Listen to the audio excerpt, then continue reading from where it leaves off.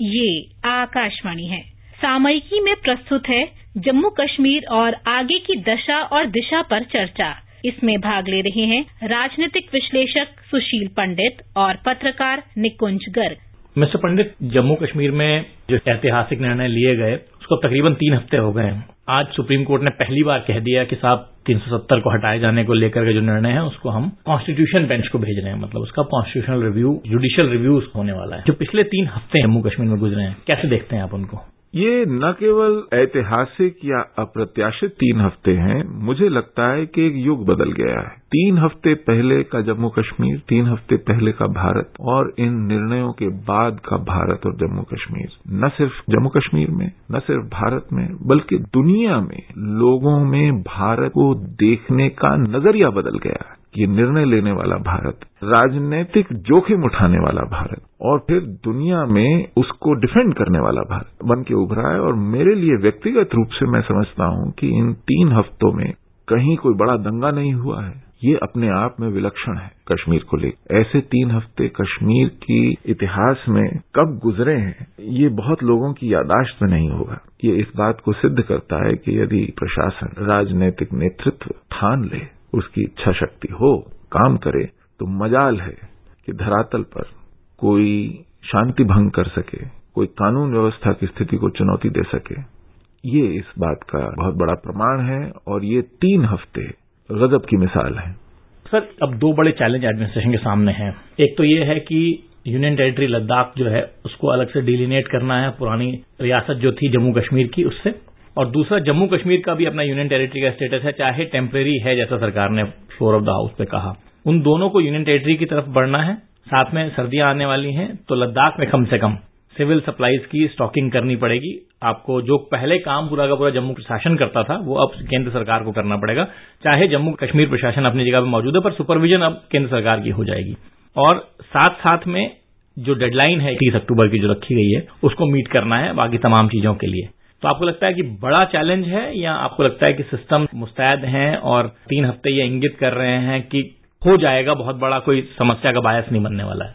हो जाना चाहिए, क्योंकि ये जितने भी काम हैं ये आज तक वर्षों से होते रहे हैं और जिन्होंने ये काम करने हैं वो वहां जमीन पर, धरातल पर मौजूद हैं।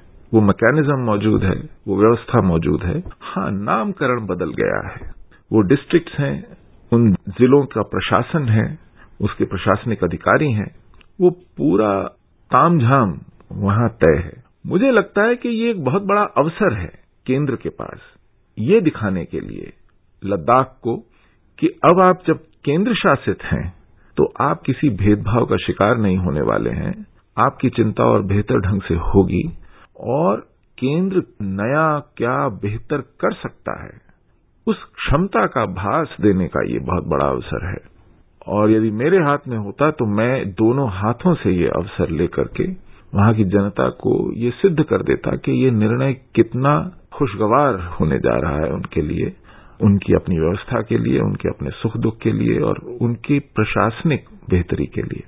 और इस सारे के बीच में चैलेंज एक पाकिस्तान का भी है। पाकिस्तान कोई मौका छोड़ेगा नहीं जबकि वो कोई ना कोई समस्या यहां पे खड़ी ना कर सके। दुनिया को ये दिखाने के लिए हालांकि आड़ लेगा मंसूबों के लिए, पर कोशिश ये जरूर करेगा कि कोई ना कोई बड़ी समस्या हो ताकि दुनिया को लगे कि देखिए साहब जो कश्मीरियों के साथ अन्याय हुआ उसका अब बैकलैश आ रहा है। आप बिल्कुल ठीक कह रहे हैं।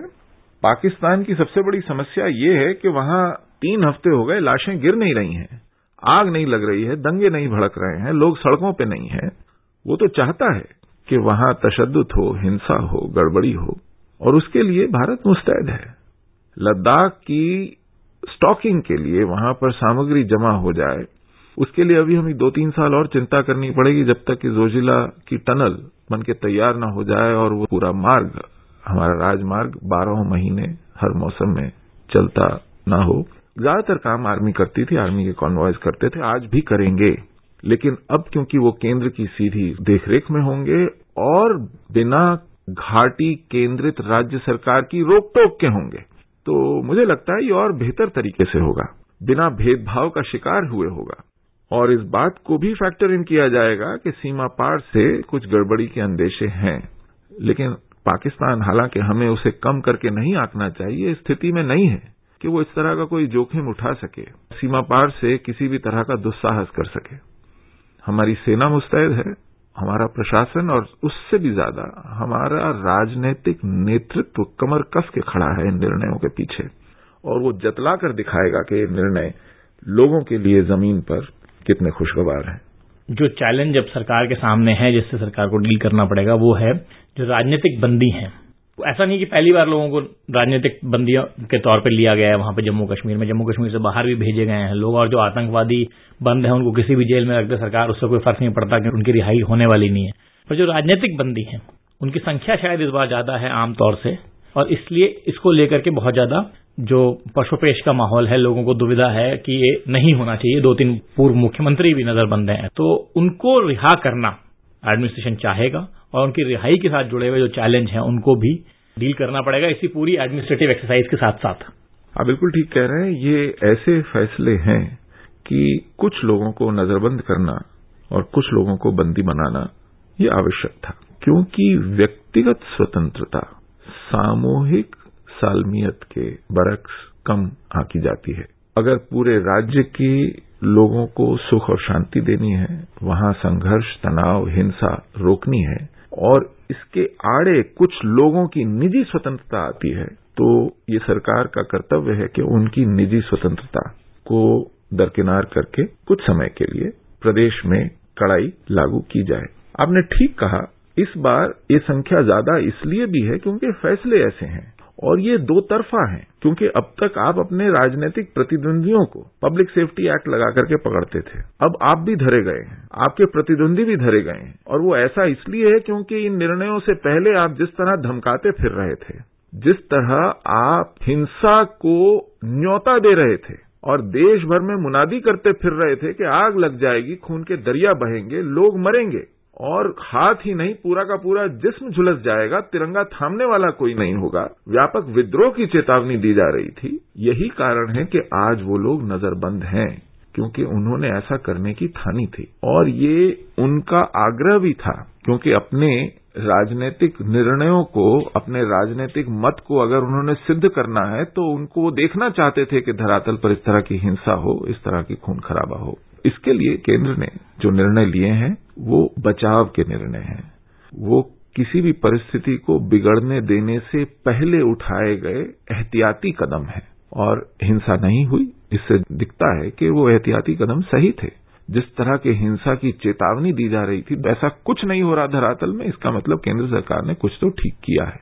कुछ लोगों को कश्मीर से बाहर भी रखा गया है, कुछ लोगों को कश्मीर में नजरबंद किया गया है। कुछ दिन पहले इन नजरबंद लोगों से सरकार प्रशासन के प्रतिनिधि जाकर मिले भी। तो ये उन्हीं को तय करना होगा कि कब उचित समय है, कितना करना है, कैसे करना है, और क्योंकि जिम्मेदारी प्रशासन की है, राजनीतिक नेतृत्व की है, धरातल पर सब सही सलामत रहे, तो ये निर्णय भी उन्हीं पर छोड़ना पड़ेगा। ये निर्णय हो गया। निर्णय का अब तक का जो नतीजा देखने को मिल रहा है उसमें भी कोई बहुत बड़ी दुर्घटना हो गई ऐसा नहीं हुआ है। आने वाले समय में आपको क्या लगता है कि जो बड़ा दावा है सरकार का कि विकास की गति बहुत तीव्र होगी और लोगों को इसके फायदे ही फायदे दिखाई देंगे, आपको लगता है कि उसी हर्रे पे बात चल पड़ेगी? हो तो अच्छा है, लेकिन मुझे नहीं लगता कि कश्मीर का जो संकट था वो विकास का संकट था। कश्मीर का संकट ये सीधे सीधे हमारे पड़ोसी द्वारा लादा गया जिहाद था।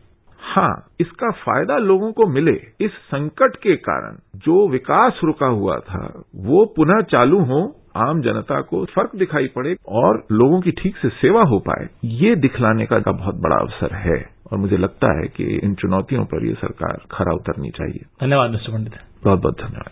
सामयिकी में अभी आप सुन रहे थे जम्मू कश्मीर और आगे की दशा और दिशा पर चर्चा। इसमें भाग ले रहे थे राजनीतिक विश्लेषक सुशील पंडित और पत्रकार निकुंज गर्ग। ये कार्यक्रम आकाशवाणी के समाचार सेवा प्रभाग द्वारा प्रस्तुत किया गया। इस कार्यक्रम के संबंध में अपनी प्रतिक्रिया आप हमें ईमेल कर सकते हैं। पता है airnsdtalks@gmail.com। ये कार्यक्रम फिर से सुनने के लिए लॉग ऑन करें हमारी वेबसाइट newsonair.com।